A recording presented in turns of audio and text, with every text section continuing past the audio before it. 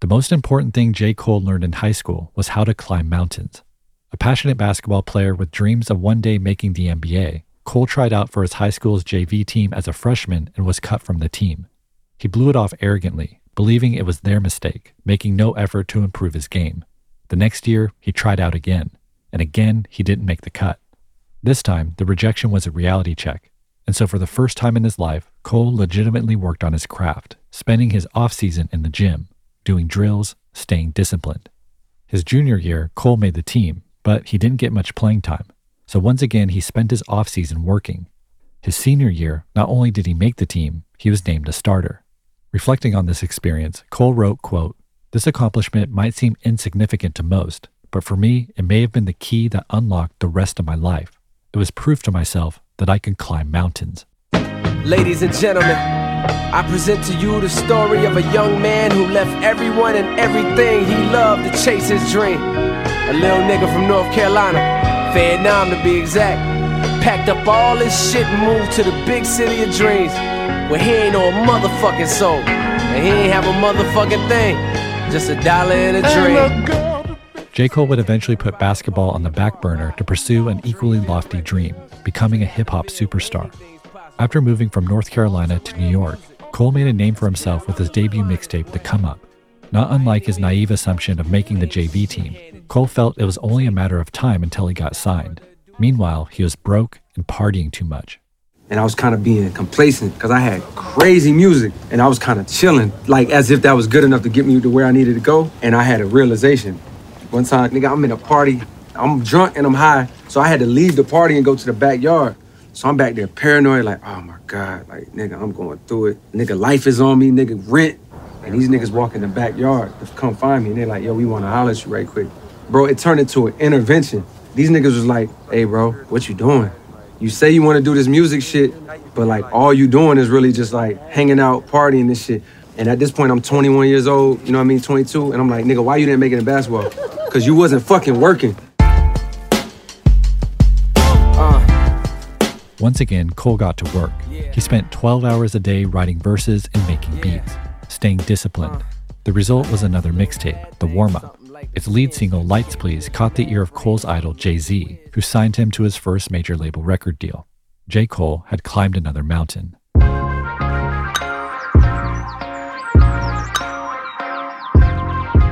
By his third studio album, 2014 Forest Hills Drive, Cole had not only made the team, he was a multi-time all-star starter. Forest Hills Drive was his third album to debut at #1. He broke the Spotify record for most streams in a week. He was selling out venues across the world, and he had been nominated for multiple Grammys. But shortly after Cole arrived home from tour in 2016, he began to notice a change. The top of the mountain he'd climbed was no longer a peak. It was becoming a plateau. This past 5 years has been a fight against comfort. This is the moment a lot of your favorite rappers hit a crossroad where they did what the fuck they set out to do, and then the fruits of their labor started working against them. That same energy and that same like passion they put into the craft was gone, and it was replaced by like comfort and luxury. Cole had grown accustomed to the altitude. By his own admission, he'd become uninspired, no longer caring about punchlines and witty lyricism the way he did when writing those early mixtapes and proving himself to the world. I had to make a real decision. Are you okay with getting comfortable, chilling, mailing it in? If this is as high as you ever got, not career success-wise, but from a skill level, did you leave no stone unturned creatively? And when I thought about that feeling, I was like, nah, I'm not cool with that.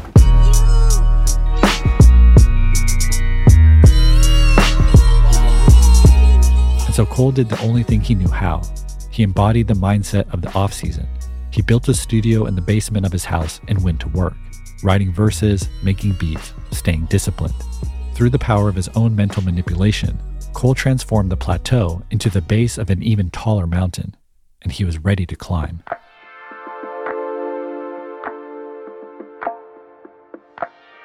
From Spotify, I'm Cole Kushna, and this is Dissect, long-form musical analysis broken into short, digestible episodes.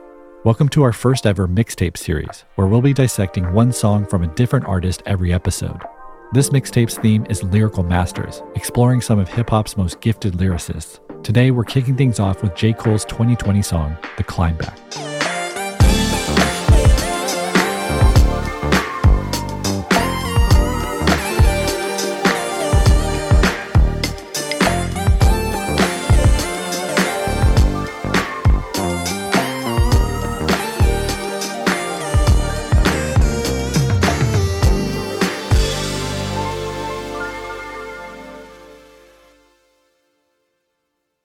This episode is brought to you by Jiffy Lube.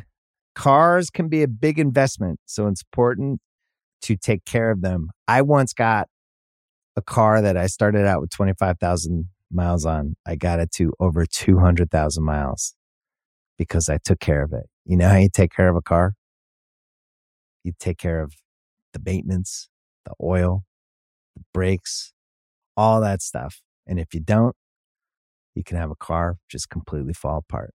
When your car needs maintenance, head to Jiffy Lube. They provide automotive excellence at speed. Get your oil change, brakes checked, tons of other multi-care services. It's all done by expertly trained technicians who actually care about taking care of you and your car. Jiffy Lube, car more. To find coupons and start an instant online estimate, visit jiffylube.com. This episode is brought to you by 20th Century Studios' Kingdom of the Planet of the Apes. As a ruthless king builds his empire at the expense of the remaining human race, a young ape will fight for the future of apes and humans alike. Kingdom of the Planet of the Apes. Enter the kingdom in IMAX this Friday and in theaters everywhere. Get tickets now. J. Cole's attempt to reinvigorate his passion for rap resulted in 2021's The Off-Season, a self-described masterclass in preparation. The Climbback was the project's first single, released in July of 2020, a tumultuous summer that found America entrenched in a global pandemic while reckoning with the racially motivated killings of Ahmaud Arbery, Breonna Taylor, and George Floyd. The self-produced track begins with an excerpt of John Heider's The Tao of Leadership, a book that applies Chinese Taoist principles of simplicity and natural harmony to modern leadership. Are you doing this work to facilitate growth or to become famous? Which is more important, acquiring more possessions or becoming more conscious? Which works better, getting or letting go? There's a problem with owning a lot. There's a problem with getting more and more. The more you have and the more you get, the more you have to look after, and the more you might lose. Is that owning or being owned? But if you give up things, you can give up spending your life looking after them. True to Taoism, this excerpt offers simplicity as a solution to self-imposed stress, underscoring the ego-driven motivations of acquiring more and more, be it material possessions or recognition. Cole took pieces from this passage to create this. Are you doing this work to facilitate growth or to become famous? Which is more important, getting or letting go? Understanding the context of the Climbback, we could see how these questions would resonate with Cole, as his artistic growth had become hamstrung by the comforts of fame and fortune.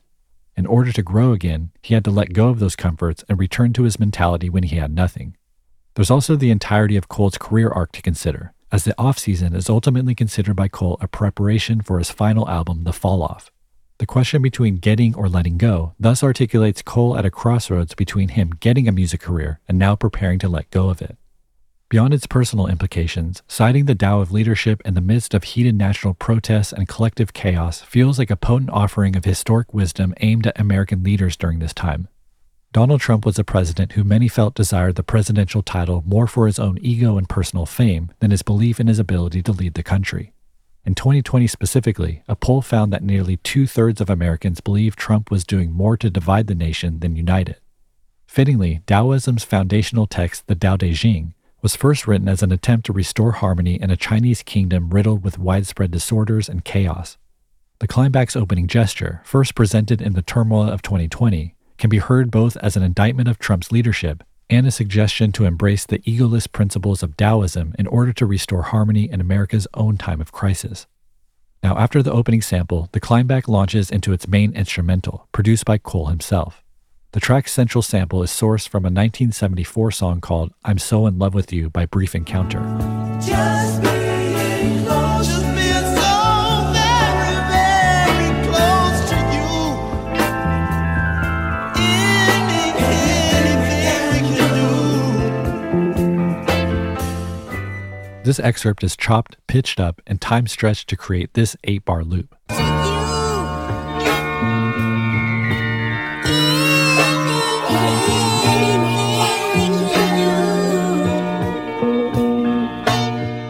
In this rendition of the sample, the lyrics appear to say, "You can do anything I can do." This thematic undercurrent will sustain throughout the entirety of the song's 5-minute duration, a constant reminder that any boast Cole makes about himself is also attainable by his listeners. Behind this main sample, Cole programs a rhythmically ambiguous drum pattern. While the snare drum falls predictably on the third beat of each 4-beat measure, the kick drums are unpredictably placed across an 8-beat pattern, creating a fluid, slow-motion groove that lacks a concrete foundation.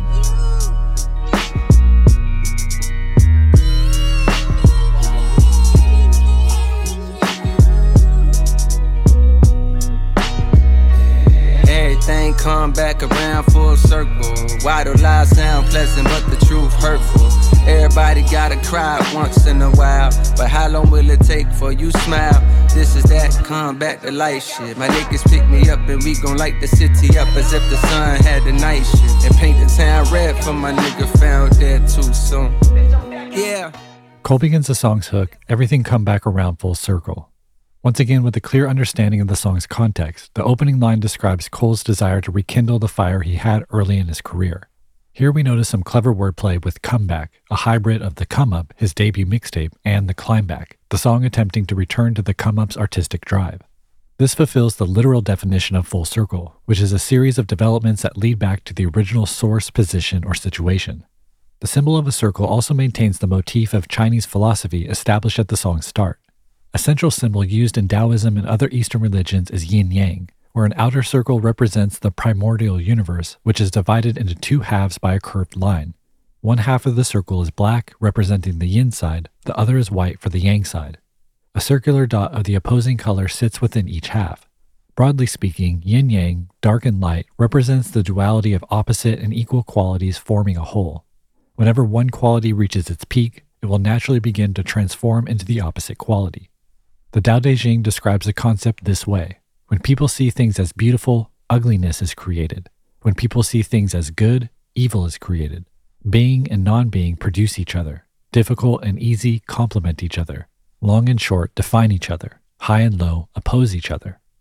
It's clear Cole was intentionally tapping into these dualities as he continues the chorus highlighting opposites. He raps, "Why do lies sound pleasant, but the truth hurtful? Everybody gotta cry once in a while, but how long will it take before you smile?" These observational questions seem purposefully open-ended, encouraging individual exploration and meditation. The first question about the seemingly contradictory experience of lies being more pleasurable than truth is at its heart a question about our perception of reality versus reality itself. Often we consciously or unconsciously bend our perception of reality to meet our desires or expectations, to make us feel better about ourselves, or even justify behavior we know deep down to be wrong. These fabricated realities provide escape or comfort in the short term, but inevitably come crashing down when we no longer can outrun the truth, forcing us to climb. One of the main goals of Taoism is stripping oneself of ego and desire that cause these problematic misconceptions in order to observe and become one with the true nature of the universe, avoiding the crash that facilitates the need for the climb back in the first place. Cole then continues rapping, "This is that come back to life shit." Again, it seems he's being self-referential about his return to music and resurrecting his passion for rapping. But of course, he's still playing with universal dichotomies, life and death. Within the consistent Eastern motif, come back to life is a play on reincarnation, a fundamental concept in many Eastern religions. Then for the first time, Cole gets more specific, rapping, "My N-words pick me up and we gon' light the city up as if the sun had the night shift." The duality here is light and dark, day and night. Cole's friends picking him up is a play on the previous come back to life, as if he's symbolically being picked up off the ground or from out of a casket. Cole's also literally being picked up by his friends in a car so they can go light the city up or party all night. He then adds a bit of a twist at the end of the chorus saying, "And paint the town red for my N-word found dead too soon." Paint the town red usually refers to a spree of some kind, most often a night out partying with friends, which continues the theme of the previous line. But we're forced to second guess this interpretation when we understand that the motivation here is the untimely death of a black man. Given the cultural climate at the time of this song's release, we can't help but think of the murder of George Floyd under the knee of a white police officer. In this context, lighting the city up and painting the town red likely refers to the protest that occurred in the wake of Floyd's death, where buildings were lit on fire and cities were torn up in outrage over the continual abuse and systemic oppression of the black community. Now, there's additional layers to this chorus, layers that will become clearer once we hear more of what Cole has to say. Yeah, To the left of that decimal, I need 7 figures to play the joint. Turn up your decibels, peep how I decimate a joint. Check out my projects like them workers that section 8 points, and you'll see how I flip like exclamation points. My niggas shoot first as if they never played the point. More 2 guards, enough straps to fill for a U-Haul. More depth than Cole's revitalized drive for punchlines and wordplay is immediately put on display in the verse's opening moments. He raps, "To the left of that decimal, I need 7 figures to play the joint."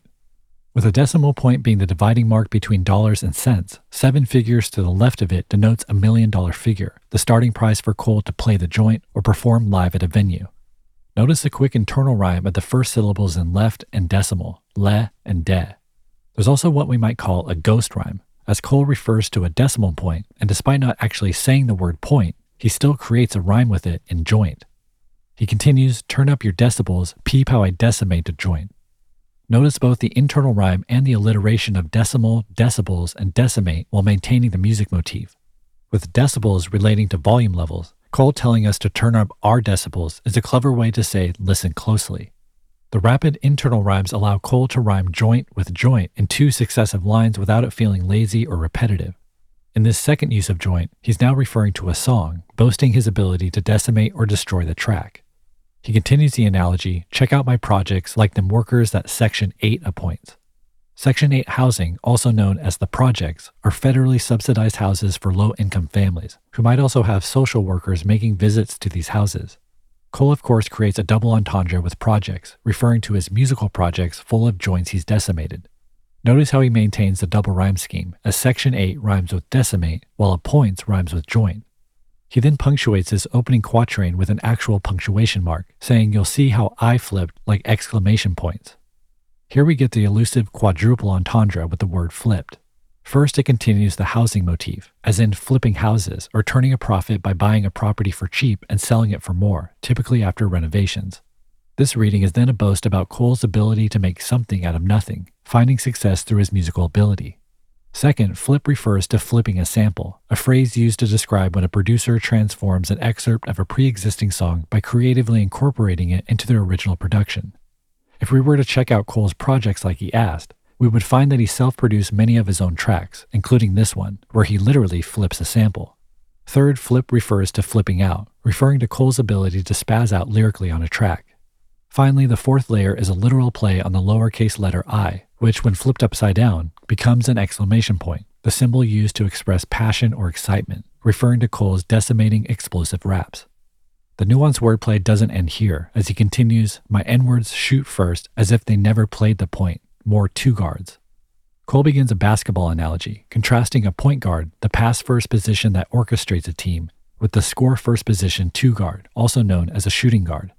The play here is that Cole's friends are quick to shoot or pull the trigger of a gun rather than assess the situation like a point guard assessing the floor and making sound decisions. This gives way to the line, enough straps to fill 4 U-Hauls. On the surface, this is a claim that his shooters have enough weapons to fill multiple large U-Haul trucks, with straps, slang for guns, being a play on ratchet straps used to secure cargo inside moving trucks. But fill 4, as in fill 4 U-Hauls, seems to be a homophone for Phil Ford, an All-American basketball player who played for the Tar Heels in J. Cole's home state of North Carolina. Fittingly, Phil Ford played point guard. We also recognize that in 4 of these first 6 lines of the verse, Cole has included a number. There was 7 figures, Section 8, 2 guards, and 4 U-Hauls. Given how intricately crafted these lines have been, we suspect these numbers might signify something, and it turns out they do. Working backwards, we find that if we combine the 2 and the 4 in the basketball analogy, we get 24, the number Kobe Bryant wore in the second half of his career. Just 6 months prior to the Climax release, Bryant tragically died in a helicopter crash, so the nod here feels like an appropriate homage. Of course, Kobe was a shooting guard, tying in perfectly to the line's 2 guard motif. This revelation clues us into the meaning behind the 8 in Section 8, as Kobe wore the number 8 in the first half of his career. But what about the first number, 7? This one isn't so obvious. That is, until we combine it with the 8 to get 78, signifying the year Kobe was born. 1978. Never played the point, more two guards. Enough straps to fill for U-Hauls. More depth than World War II calls. Around these parts, we put a brown just to drown these thoughts of black corpses in county morgues, Lord. Those images haunting. I ain't been asleep yet. It's 10 in the morning. I'm sending a warning. A problem with me is like the BET Hip Hop Awards. I'm starting to see you niggas don't want it. I'm sick of this flaunting. From niggas I know for sure ain't got more dough than cold. Trash rappers, ass backwards, trying to go toe to toe. We laugh at you. Staff strapped up on top the totem pole to blast at you. Bassmasters, look how they total pole. Gotta know the ropes and a protocol, or they gon' for show blow your clothes half off like a promo code. Made a little tune called... Continuing to refer to his friends with a shoot-first mentality, Cole continues the verse rapping, "More death than World War II caused." It appears to be a comment on gun violence, pointing to the fact that since 1968, more Americans have died from gunfire than died in all the wars in American history combined. Cole then paints a sobering image saying, "Around these parts, we pour the brown just to drown these thoughts of black corpses in county morgues." Brown here refers to brown liquor being poured out in memory of a dead friend or family member, a symbolic act that originated in 80s and 90s hip-hop culture. But we can actually trace this practice back to the ancient Egyptians, who would commemorate the dead by pouring a small amount of water on the floor, with water being a symbol of eternal life. At the same time, saying that they pour brown just to drown these thoughts describes drinking as a coping mechanism to numb the pain and trauma of witnessing and grieving so many deaths. This emotional and psychological weight keeps Cole up at night as he says, "Lord, these images haunting. I ain't been asleep yet. It's 10 in the morning." He's essentially describing flashbacks, consistent with symptoms of post-traumatic stress disorder, or PTSD. This continues the war motif, as PTSD is commonly associated with war veterans. However, recent research shows that African Americans experience PTSD at a higher rate than any other ethnic group, and there's a growing body of evidence suggesting that Black people may experience a specific type of PTSD called race-based traumatic stress, which is induced by repeatedly witnessing traumatic events in person and via social media.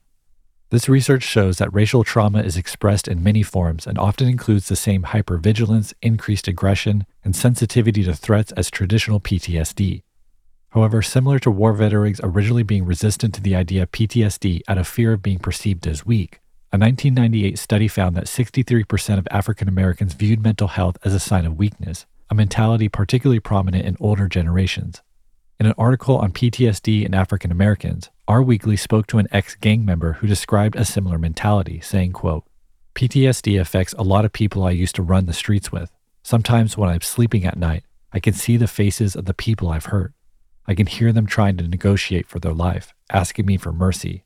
It's also hard to spend time with my daughter outside because I'm constantly looking over my shoulder, just in case an N-word recognizes me from back in the day and wants to get revenge. I'm thinking of seeing a therapist or something, but N-words like me ain't built to get emotional with nobody," unquote.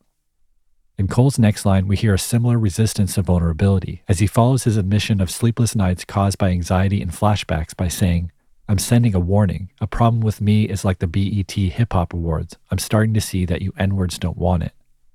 Cole's momentary expression of vulnerability triggers him to present a rugged, hard-shell exterior, lashing out preemptively and threatening his perceived opposition. In clinical terms, this feels like hypervigilance, or the state of being highly or abnormally alert to potential danger or threat. The specific reference to the BET Awards plays off the ceremony's general lack of public interest, which in 2021 hit an all-time low in viewership. Cole compares this lack of interest to his opposition's lack of interest in challenging him. He continues the boast in the next lines. "I'm sick of this flaunting from N-words I know for sure ain't got more dough than Cole. Trash rappers, ass backwards, trying to go toe-to-toe. We laugh at ya." Cole here makes a joke that his competitors are trying to go toe-to-toe with him, yet they are standing ass backwards, not toe-to-toe, but butt-to-butt, an image that makes him laugh. Notably, Cole makes clear his aggression is meant for his colleagues in rap, so his threats are metaphoric. This leads to the next line, "Staff strapped up on top of the totem pole to blast at ya. Bassmasters, look how they totem pole." Referring back to his friends with straps, his staff, Cole claims to have snipers in high places, using the phrase top of the totem pole to assert his place at the top of the hip-hop hierarchy. Meanwhile, Bassmasters refers to the annual Bassmasters fishing competition in which the most skilled fishermen compete. Thus, look how they totem pole refers to how skilled Cole's shooters are, as pole, short for fishing pole, is also slang for a gun. This analogy continues with, "Gotta know the ropes and the protocol, or they're gonna for sure blow your clothes off half off like a promo code." The ropes here plays off fishing wire, while protocol refers to an established systematic procedure, which in this case means knowing your place in the pecking order of rap. Failure to comply will result in verbal assassination, as Cole plays with retail clearance sales selling clothes half off and the image of someone's clothes being ripped apart by bullet holes, leaving them physically missing half the material. Or they gon' for show blow your clothes half off like a promo code. Made a little tune called Folding Clothes, and a nigga still ain't on the fold. Under pressure, well, you know what Cole do. Make a diamond, they just rhyming me, I'm quoting gold. One phone call get you canceled like a homophobe. In this PC culture, dress me as the GOAT like they call Chief Keef Sosa. In my section, no, like a fucking three-piece sofa. I'm known as the chosen one. Under the dead body lay frozen, that's how it goes sometime. When niggas weighing coke and not the pros and cons. Well, I ain't with that sleeping on the ground like a gopher, so I go for mine. Everything Cole continues the previous reference to blowing clothes half off, rapping, made a little tune called Folding Clothes, and an N-word still ain't known to fold under pressure. Here he references a track from his 2016 album For Your Eyes Only titled Folding Clothes. I wanna fold clothes for you. I wanna make you feel good. Baby, I wanna do the right thing. Feel so much better. Because of its atypical subject matter, which detailed daily domestic life with his wife, Folding Clothes became somewhat of a meme, inspiring jokes across the internet about doing laundry and drinking almond milk. Cole points out the irony of making a song about folding when this is the opposite of what he actually does when put under pressure. Given the Climbback's attempt to rekindle the passion of his early mixtapes, it's possible this line is a reference to the intro of his 2009 mixtape, The Warm-Up. When life seems to take you through more downs than ups, seems like it gives you more losses than wins.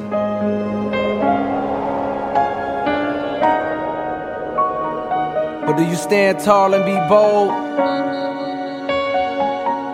Or do you fold? On the mixtape's second track that directly follows this intro, Cole seems to answer his own question about folding under pressure. Cause I only make classics. Now what that take? Timing, cold under pressure. What that make? Diamonds. Rather than folding under pressure, Cole excels and makes diamonds, which are literally formed from carbon under intense pressure and heat. Cole returns to this same analogy in the Climbback as he continues saying, well, you know what Cole do. Make a diamond, they just rhyming. Me, I'm quoting gold. While Cole calls out a literal diamond, his reference to rhyming also implies a diamond certification, which is awarded when an artist sells 10 million copies of an album or song. In 2022, Cole actually earned his first diamond certification for his song No Role Models from 2014 Forest Hills Drive. Meanwhile, the line, I'm quoting gold, continues the gemstone and certification wordplay, as a gold record is awarded when an artist sells 500,000 copies of an album or song. Given the similarities between these lines and those from the warm-up, it's possible Cole is quoting gold by quoting himself, as the warm-up was downloaded over 700,000 times on DatPiff alone, equivalent to a gold certification as far as mixtapes go. He continues, one phone call get you canceled like a homophobe in this PC culture. This hypothetical phone call he places is to his shooters, who wait for his command to cancel or assassinate anyone he names. Of course, this is wrapped in a reference to cancel culture and political correctness, which seeks to cancel or end the career of any public figure who, in this case, says something disparaging about the queer community. Cleverly, in addition to politically correct, PC also works as an abbreviation of phone call. Cole then continues this abbreviation motif, rapping, address me as the GOAT like they call Chief Keef Sosa. He's still playing off the idea of call, switching from a phone call to what you call or label someone. Cole, of course, should be called the greatest of all time, just like Chicago rapper Chief Keef's nickname is Sosa, a reference to fictional drug kingpin Alejandro Sosa from the movie Scarface. Cole extends this into, in my sectional like a fucking three-piece sofa, I'm known as the chosen one. He's playing off the way section is used to describe a certain part or section of a neighborhood, extending it to sectional to play off a sectional couch. Meanwhile, the chosen one moniker is another callback to his rise as a rapper, as Cole would often refer to himself as such on those early mixtapes. Hey, cold world, make way for the chosen one. What you now hear is putting fear in all the older ones. Cole closes out his verse by returning to the previous image of a black corpse, saying, another dead body lay frozen. That's how it goes sometimes when N-words weighing coke and not the pros and cons. He juxtaposes literally weighing cocaine on a scale to figuratively weighing the pros and cons of selling that cocaine, which could endanger the dealer or the buyer. In contrast, Cole says, well, I ain't with that sleeping underground like a gopher, so I go for mines. The play here is on sleeping underground, used as a euphemism for being dead and buried 6 feet underground. Of course, gophers live and sleep underground as well, hence we get the homophone gopher mines, describing Cole's drive to get what he wants. Cleverly, literal mines are buried underground and also relate back to the previous reference to diamond and gold, which are collected by mining. Thus, Cole appropriately ends his verse full of wordplay with a well-executed triple entendre. This episode is brought to you by Jiffy Lube. Cars can be a big investment, so it's important to take care of them. I once got a car that I started out with 25,000 miles on. I got it to over 200,000 miles because I took care of it. You know how you take care of a car? You take care of the maintenance, the oil, the brakes, all that stuff. And if you don't, you can have a car just completely fall apart. When your car needs maintenance, head to Jiffy Lube. They provide automotive excellence at speed. Get your oil change, brakes checked, tons of other multi-care services. It's all done by expertly trained technicians who actually care about taking care of you and your car. Jiffy Lube, car more. To find coupons and start an instant online estimate, visit jiffylube.com. This episode is brought to you by Atlassian. Atlassian software like Jira, Confluence, and Trello help power global collaboration for all teams so they can accomplish everything that's impossible alone. Because individually we're great, but together we're so much better. Learn how to unleash the potential of your team at Atlassian.com. Atlassian.com. Atlassian. Tap the banner or visit this episode's page to learn more. This episode is brought to you by Cars.com. When you add your car to your garage on Cars.com, you'll unlock access to real-time insights into how much your car is worth. Plus, view its historical and projected value to decide when to sell. So when the time is right, you can secure an instant offer from a local dealership or sell it yourself on Cars.com. Start tracking your car's value with your garage on Cars.com. Welcome back to Dissect. Before the break, we analyzed the Climbback's first verse, which found Cole oscillating between boasts and descriptions of slain black men. And it's with this context that we can reanalyze the song's chorus, which on its second repetition includes a key additional line. Everything come back around full circle. Why do lies sound pleasant but the truth hurtful? Everybody gotta cry once in a while, but how long will it take for you smile? This is that come back to life shit. My niggas pick me up and we gon' light the city up as if the sun had the night shift. And paint the town red for my nigga found dead too soon. Now I know why they call it Blue Moon. In our opening analysis of this chorus, we focused on two simultaneous interpretations: Cole's return to passionate lyricism and the 2020 protests around murderous acts of police brutality.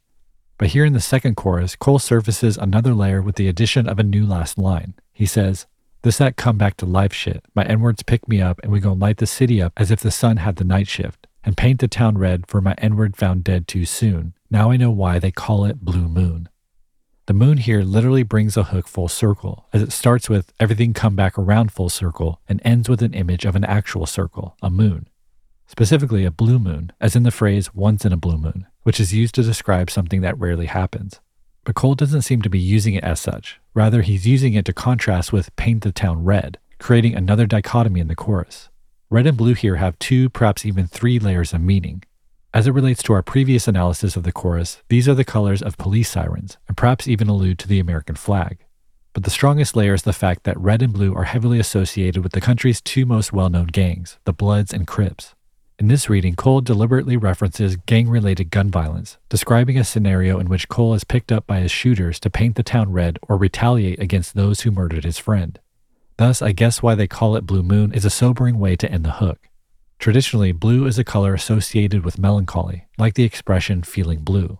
Meanwhile, the moon's circular shape is used to denote the recurring cycle of gang violence, where one murder leads to a retaliatory murder, which then leads to another retaliatory murder, and so on. We also recognize that Blue Moon is the name of a nationally distributed beer, calling back to the alcohol reference in the line, "We pour the brown just to drown these thoughts of black corpses and county morgues." In this way, we find new meaning in the hook's opening lines, as we're forced to wonder whether retaliatory violence is an attempt to force a frown into a smile, or whether the hurtful truth is that acts of vengeance will only continue a deadly cycle that will ultimately cause more people to cry. It's a full circle of violence Cole knows firsthand. Look, somebody laid on the concrete. No time for that, ain't no looking back, cause I'm running too. I made it home, I woke up and turned on the morning news. Overcame with a feeling I can't explain, cause that was my nigga James that was slain. He was 22. Last night, around He was 22.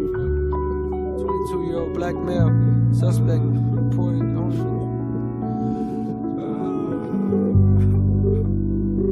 swear to God, bro. We're gathered here today to mourn the life of James Bigby Jr. I swear to God. Nigga, I'm gonna kill him. Tragedy, another tragedy in the black community. We got to do better, people. 22 years old, this boy was too young. Our condolences are with his family, our prayers, we know he's in a better place. On the song Change from the album For Your Eyes Only, Cole describes his friend being shot and killed in the streets at 22 years old. He then portrays attending his funeral, where as a pastor speaks, we hear cries of mourning juxtaposed with Cole's internal thoughts about exacting revenge on the people who killed his friend. It's a powerful concept that expresses dichotomous emotions of trauma and loss, and the all-too-human temptation to right a wrong with another wrong, as if that's the comeback to life shit that will somehow resurrect his friend. Survival at all costs. Everyday niggas get logged off, bodies get hauled off. Passing the funeral procession while holding my breath in the car. I thought, at times to be feeling the devil be winning, but do that mean God lost? Just got off the phone, my nigga, he back in the kennel, my dog lost. I brought around close to me before, but he became addicted to clout and all the hoes we need. I slowly peep, jealousy on his breath whenever he spoke to me. Like on the low, he feeling that in my shoes is where he's supposed to be. I try to ignore the signs, but they're in the back of my mind. It felt like letting a nigga go sleep on your couch and he eating up all your groceries. My nigga repeated this. Cole begins verse 2, survival at all costs. Every day, N-words get logged off, bodies get hauled off. He continues to focus on the deaths in poverty-stricken black neighborhoods and the adaptation required to survive in these environments. He follows this grave portrait saying, passing a funeral procession while holding my breath in the car, I thought, at times it be feeling like the devil be winning, but do that mean God lost? This paints an image of Cole observing the death in his community and pondering what it means.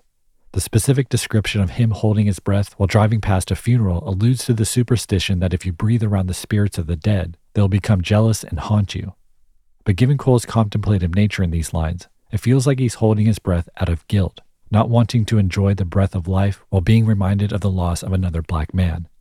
This conveys the idea of survivor's guilt, which is when a person feels bad about having survived a life-threatening situation when others did not.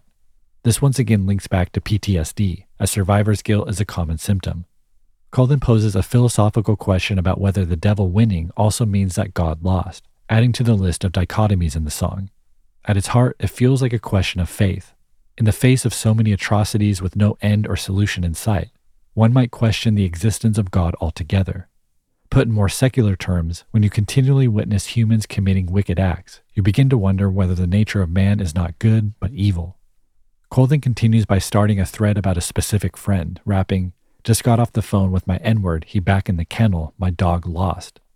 He uses a canine analogy to convey his friend is back in prison, with kennel or a dog cage standing in for a prison cell. He then gives his friend's backstory, saying, I brought him around close to me before, but he became addicted to the clout and all the hoes we'd meet. I slowly peeped jealousy on his breath whenever he spoke to me. Like on the low, he feeling that in my shoes is where he's supposed to be. Here Cole trades clever wordplay for a clever rhyme scheme, using swing-heavy dotted triplet patterns and tight rhyming cadences with an up-and-down melodic inflection. The central rhyme is a 3-syllable scheme: close to me, before but he, hoes we meet, jealousy, spoke to me, low he fee, and supposed to be. Apparently this friend now in jail is someone Cole brought into his circle, perhaps in an attempt to keep him out of trouble and show him a different path.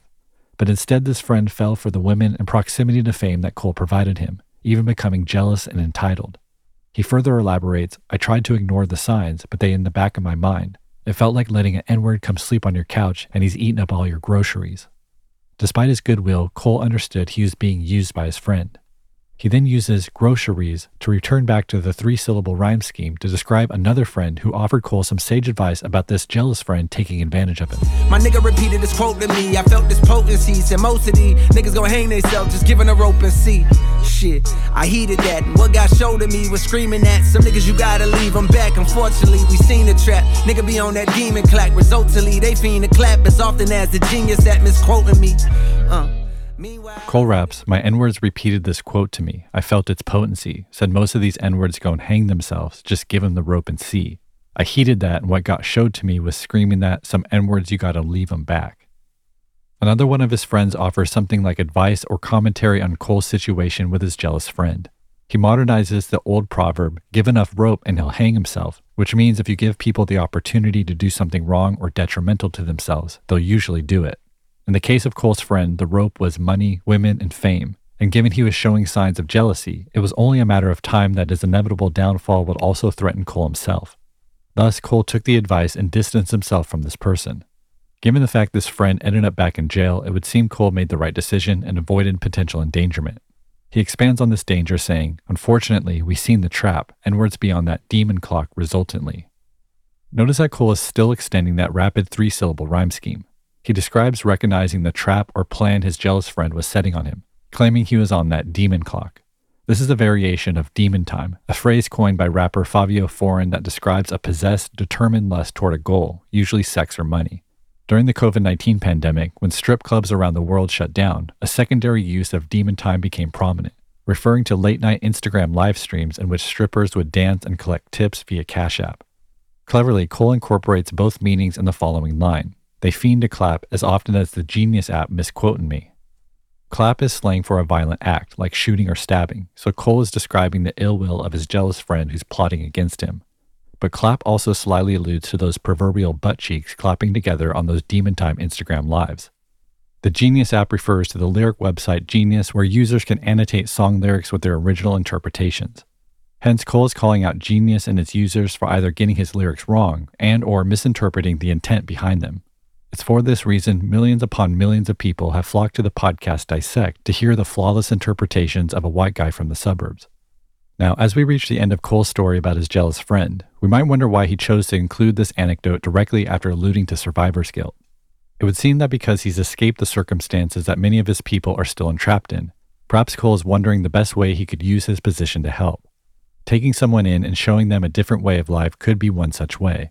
But Cole soon realized that, at least in this instance, the survival at all costs mentality doesn't immediately dissolve the moment you expose someone to a world they've never seen. This dynamic is something Kendrick Lamar explored in his song Institutionalized from To Pimp a Butterfly, where he describes taking his homies from Compton to the BET Awards, where to Kendrick's surprise, they plotted to rob all the rich people they are surrounded by after the show. I'm on the floor now, Kendrick know they your co-workers, but this gon' take a lot for this pistol go cold turkey. Now I can watch on the TV and be okay, but see I'm on the clock once that watch landing in LA. Remember steal from the rich and giving it back to the poor, well that's me at these awards. I guess my grandmama was warning the boy, she said, shit don't change until you get up and wash your ass, nigga. In this song, Kendrick learns that institutionalized racism not only imprisons people physically in places like Compton, but it also imprisons them mentally. As Snoop Dogg tells Kendrick at the end of the song, you can take your boy out the hood, but you can't take the hood out the homie. It would appear Cole learned a similar lesson with his jealous friend who ended up back in prison. Untangling the centuries of oppression in America has been an extremely complex and uphill task that's plagued this country since slavery. And we can feel Cole's struggle to find his place as the victim of oppression, but also someone in a position of influence with resources to help facilitate change.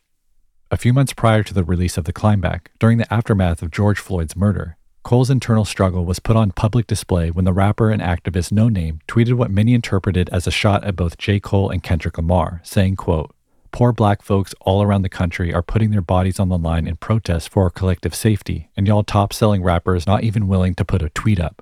Their whole discographies be about black plight, and they're nowhere to be found." Cole responded to this tweet in the form of a song called Snow on the Bluff.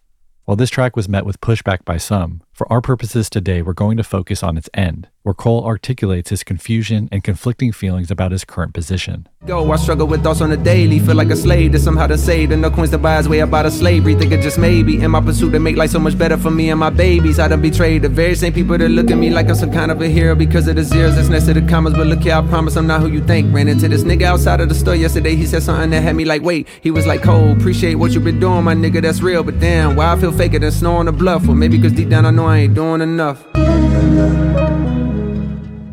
Cole makes clear his feelings of inauthenticity and the guilt he feels about focusing on his family at the expense of advocating on behalf of his community.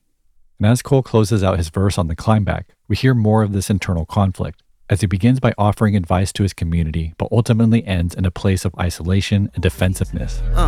Meanwhile, I see that your diamonds is glistening. I'm glad that you shining, but need I remind you my niggas is diamond and nickelin'. Scraping on whatever coin they can find. The pettiest crime they committing it. Just to get by for a limited time. The steepest mountain they trying to climb. I'm here trying to find a derivative. You niggas don't feel me, you see the clout, you don't see the real me. If I was sick, you nigga wouldn't heal me. Therefore I'm healing myself. Getting into it with my guys, slowly revealing myself. Building my wealth, a nigga test mine, I'ma kill on myself. Trust everything. Cole continues his verse by talking directly to those in his community like his jealous friend. He says, "Meanwhile, I see that your diamonds is glistening. I'm glad that you shinin', but I need to remind you N-words as diamond and nickelin', scraping up whatever coin they can find, the pettiest crime, they committin' it, just to get by for a limited time." Cole here describes someone resorting to crime to survive, only to use some of that money on jewelry and attempt to present as someone who is well off. Cole sees through this facade and reminds them that they are nickel and diming themselves, a phrase used to describe a person that pays excessive attention to small amounts of money, often with a detrimental effect.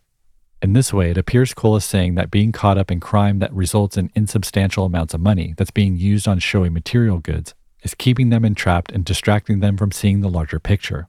Hence we get the line, "The steepest of mountains they trying to climb. I'm here trying to find the derivative." Here Cole alludes to the song title, "The Climb Back."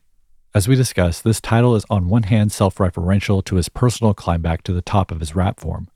But now we find the more substantial meaning of the climb as he relates it to the actual subject matter of this song, the uphill battle of being black in America, born into an environment that produces a survivor's mentality in a country that systematically works against you. Cleverly, Cole describes his active search for solutions as trying to find the derivative. In mathematics, a derivative refers to the formula used to determine the gradient of a slope or a function, in other words, how steep it is. So rather than climbing the steepest of mountains, Cole is stepping back and analyzing it, seeing if there might be a better way to make the uphill climb. This once again displays his active thinking on how to enact change, but it seems clear at this point he doesn't have the answers. Unexpectedly, Cole then closes out the verse on a defensive attack, saying, "You N-words don't feel me. You see the clout, you don't see the real me. If I was sick, you N-words wouldn't heal me." These kinds of isolating, misunderstood feelings are common among celebrities who live a paradoxical existence. On one hand, J. Cole is a household name and quote-unquote known by everyone. Still, very few know the real him, and despite this, many are quick to make assumptions about who he is and what he should do with his influence.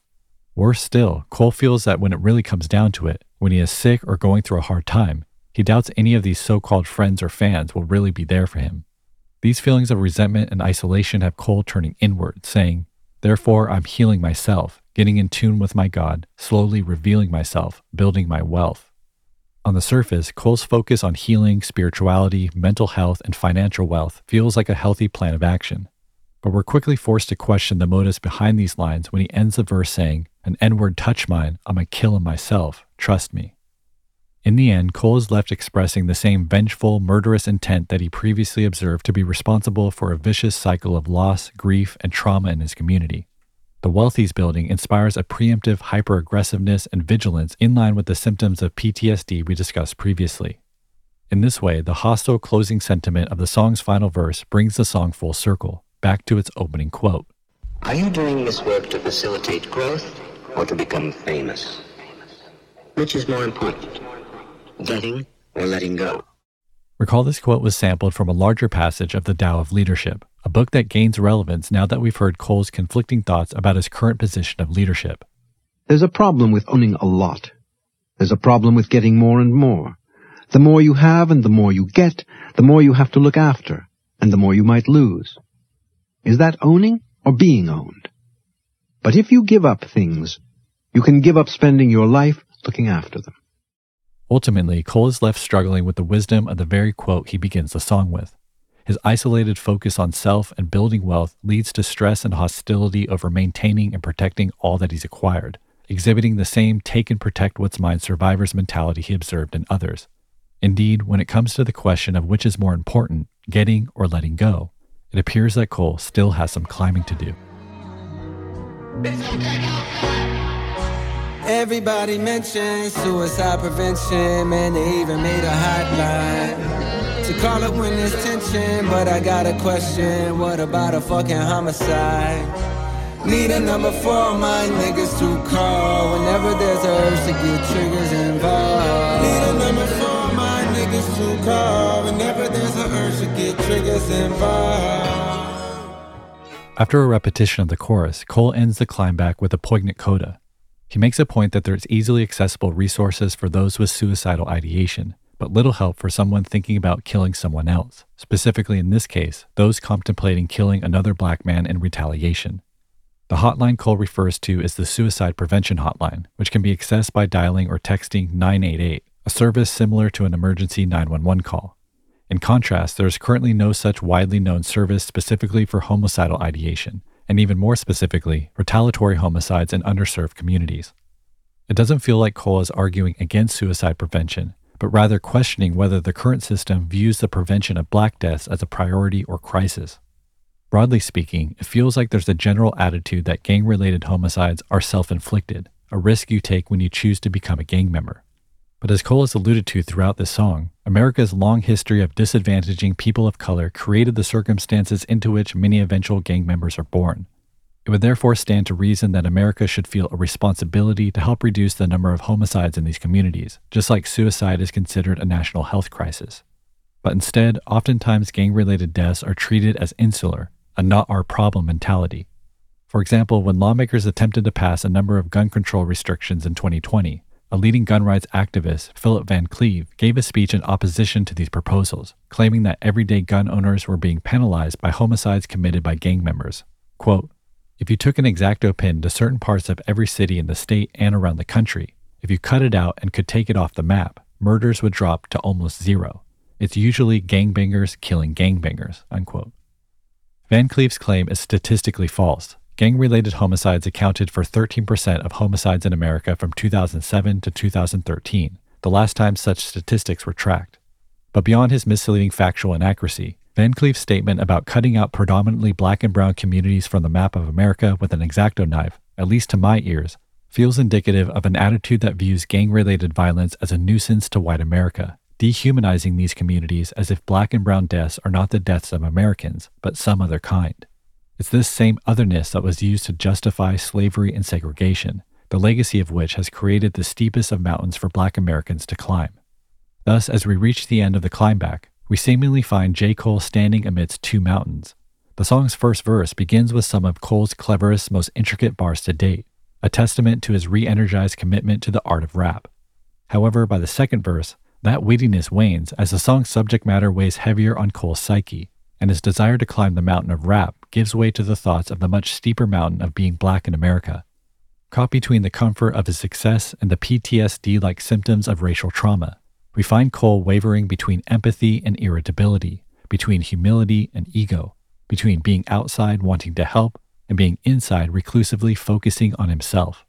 A self-described work in progress, Cole is honestly expressing both sides of the circle, compassion and vengeance, anger and empathy, searching for a Taoist yin-yang-like equilibrium to his life's dualities. At the same time, Cole is also tapping into the more universal struggle of finding a balance between personal ambition and communal altruism, about knowing the most effective ways to personally contribute to a larger cause while building a life for yourself and your family. Ultimately, he ends the climb back by voicing the sobering reality of America's historic indifference toward the deaths of black Americans, a public reminder that while the natural order of the universe may be cyclical, the tragic cycle of retaliatory gun violence is one circle that needn't keep coming back around. Everything come back around full circle. Why do lies sound pleasant but the truth hurtful? Everybody gotta cry once in a while, but how long will it take for you smile? This is that come back to life shit. My niggas pick me up and we gon' light the city up as if the sun had the night shift, and paint the town red for my nigga found dead too soon. Now I know why they call it bloom.